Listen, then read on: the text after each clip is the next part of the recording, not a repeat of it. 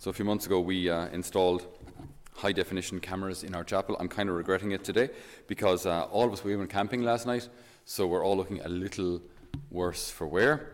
So the hair might be a little more dishevelled. The stubble is visible, more than likely, probably. What you can't pick up on the cameras, though, is the smell in here, which really does. One can definitely tell that we've been around smoke. Anyway, I presume, we're used to it. For those who actually weren't camping, can you smell us? You can, okay. So yeah, the place doesn't smell great. Yeah, it was kind of in honour of St. John Paul II, in a way, and because it's we're breaking for midterm now, so we were able to avail of the fact that Mass is at 10 o'clock today and head out into the wilderness, into the forest up behind the house. And it's great. I think it's fantastic to do these kind of things. If you've been watching any of the Chosen recently, something which has come across there, which I must admit I never actually thought of, was that when Jesus and the 12 apostles were traveling around, they would have camped quite a lot. Right, so like if they weren't invited into towns, or like you don't often hear of Jesus and the 12 staying at someone's house. It's they travel from city to city, but you don't often hear like where they actually stayed. So it's possible, or maybe even probable, that in order to not burden people, and because they couldn't telephone ahead in advance, that you'd arrive and you'd set up camp. So you'd be camping outside the city, or wherever travellers would rest. And they wouldn't have had much of a budget, if any. Yeah, it's quite likely they would have camped quite a lot. So they would have arrived in places kind of like as travelling pilgrims. They would have loved camping. Oh, yes. And maybe would have arrived smelling like we do. Like we do today. Smelling of smoke. But then there was something very beautiful last night. The moon was trying to break through the clouds. It was a relatively calm night. But there was something so beautiful about it. It was just so quiet. We had a stream gargling to one side of us, and every now and again you get the breeze blowing through the trees. On occasion you get these mad gusts out of nowhere. I'm not sure if you heard that about 5 o'clock this morning. There was this gust for about maybe even a minute. Was it even a minute? But it sounded like we were about to head right into a storm, and then it just blows off again, all calm, and then the leaves gently fall on the tent, making it sound like holy souls are knocking on the tent to asking for prayer. But it just reminded me of just how there can be so much joy and fulfillment in the simple things. Like I know grandparents and parents say it all the time. Oh, when we grew up, we didn't have TV, we didn't have the internet, we only had a cardboard box, and we'd get days and days of fun out of the cardboard box. But there's an element of truth in it. There really is. I know I've mentioned this before, but I think it's important that God has created us, you see, for three things: for labour, for love, and for leisure. Labour, love, and leisure. And all those things need to be in balance. We're not created only for labour. I mean, the Lord does tell us in Genesis, after he creates man, he says, subdue the earth. Subdue the earth. So he's telling us yes, we're supposed to. Now, subdue it doesn't mean squeeze it of all of its natural resources. Of course not. But it means be masters over the earth and subdue it. So be responsible for it. Okay, there are certain things that we can use and renew and recycle. Absolutely, all good. But we shouldn't be slaves to work either. Living just for work, that's not what we're created for. That becomes a very communist mentality, where you exist as part of the system, you serve the system, and as long as you can serve the system, you're useful. And when you can't serve the system anymore, you're not useful. So, on you go. You're not needed. So, but we don't exist to work. That's not a Christian understanding at all. We don't exist to work. So then those who can't work, those who are aged or ill or invalids, they're absolutely 100% as valuable as any other human being from a Christian perspective, because everyone is valuable regardless of whether they can work or not. But God has created us, where possible, to work. It is not good for man to be idle. Idle mind, devil's playground. You see it, like when people are idle, if people live in an area where there's very high unemployment, life gets a lot more difficult there, because people are bored. So they're going to party more. They're going to be maybe a little less responsible with money, and all the moral implications of of that as well. So work is good, but it shouldn't be everything. So you have to balance labor with love. Okay, so we're also called to not just to to work and make money and build things up, but most importantly, to be people of love. So people who live, firstly, out of love for God. That this should be the guiding principle in all we do. Love for God. Then, of course, love for each other, love for husband, wife, husband, and love for the children, love for those around us. It's fairly obvious. I won't go into it, but this is what we're called to be people of love. But then the one I wanted to focus on is today, leisure. That leisure is a good thing. It's like we have a beautiful world that we live in. And even this morning as we were coming back, and the leaves have started to change colour. So we were walking on this brown and orange and red carpet of leaves, but there's still quite a bit of green around there. So you have this green overhanging branches, these green tunnels, if you will, and these just picturesque postcard-like carpets of leaves. And I just thought, it's just so beautiful. It's just really, really beautiful. And it's good that we can actually take the time to enjoy that.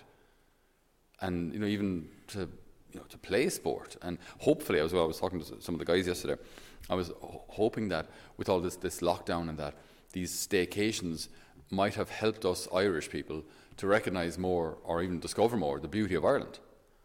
I would hope that people now have been, the greenways and blueways and all those kind of things. Thank God the greenways are actually increasing for those who aren't Irish.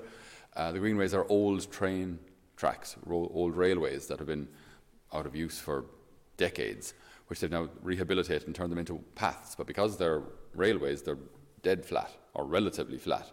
So no hills. There'll be some nice bridges, some old tunnels as well, built for small old trains and things. So very beautiful. But they were abandoned for 30, 40 years. They're now being rehabilitated and they're wonderful. You see families go walking on them. You see people cycling on them. Fantastic. But leisure, it's a good thing. We shouldn't feel guilty because we have fun. We shouldn't feel guilty because we enjoy life. It's good that we do these things. And this is what gives us also a healthy spiritual life. When healthy mind, healthy body, healthy spirit. When we're, if you're tired, it's going to be that bit harder to pray. It has an effect on your spirit as such. But when we see the beauty of creation, you see something with your body, you see it with your eyes, and that reminds you then of the beauty of the Creator and the order of creation and the generosity of God. So all these things work together. They all work together: labor, love, and leisure.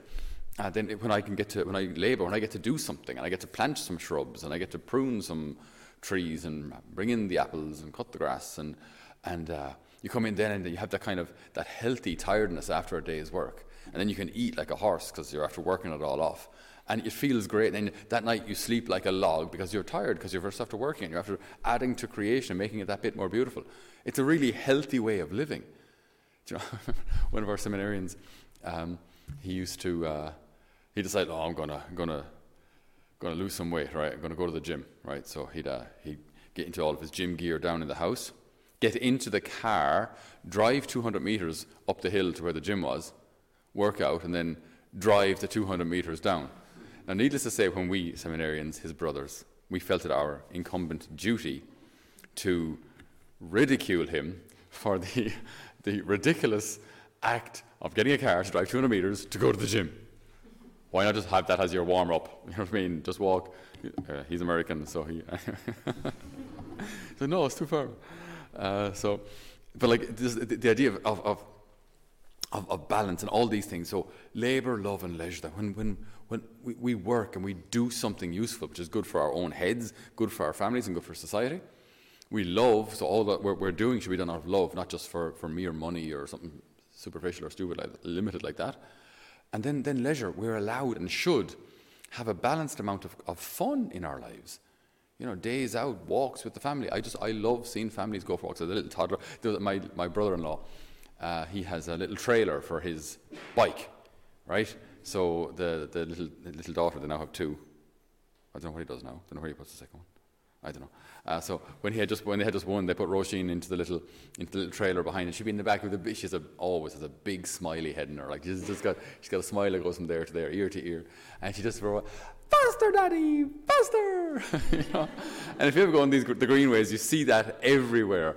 Daddies, and they perspiring. They go, I'm 45 now. I'm not able for this anymore. Faster, Daddy. But it's just, these are the memories. Like you go home, then there's a here we are out on the greenway, and little Roisin in the back, and Evie, and the whole lot, and all the smiles, and like, you could have stayed home and watched TV. Could have.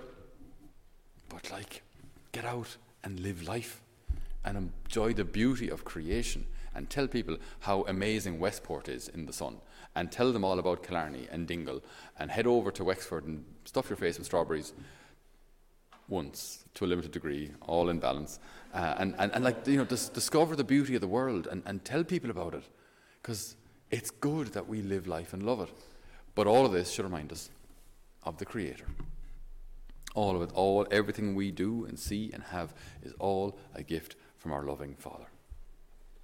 And that way then we can join with the psalmist and just see how creation sings your praises, O Lord. All of creation sings your praises. So may we recognize that, maybe since this is Saturday this weekend, whatever we're doing, that in our leisure, we might recognize in all things the generosity of our Father and give him the praise and the glory for it. Amen. So dear brothers and sisters, thank you so much for joining us for this homily via YouTube, via our live stream, or via the various podcasts. Thank you so much for being part of our extended family, wherever you may be. If these have helped you in some way, if they've blessed you, if they've helped you in your faith in some way, in order to facilitate our mission and encourage our mission, allow our mission to continue, you might consider maybe donating towards Holy Family Mission, towards our formation of our young people here in a place near Clonmel, in County Tipperary in Ireland. So if you wish, you can do so through our website, holyfamilymission.ie, and there's a donate tab there, and we greatly appreciate any help that you can give us. Obviously, we'd be delighted for your prayers as well. Please do pray for us. This is not just a battle against flesh and blood, but also obviously we're engaged in a whole spiritual battle here as well, so we need your help on the spiritual front as well as on the material front in order to allow our mission to continue. So thank you so much for your generosity and for your support, and be assured of our prayers, especially on Wednesday when we offer our Mass and our prayers for all of our friends and benefactors. So God bless you, and we'll hopefully see you or hear you on a future podcast or homily. God bless.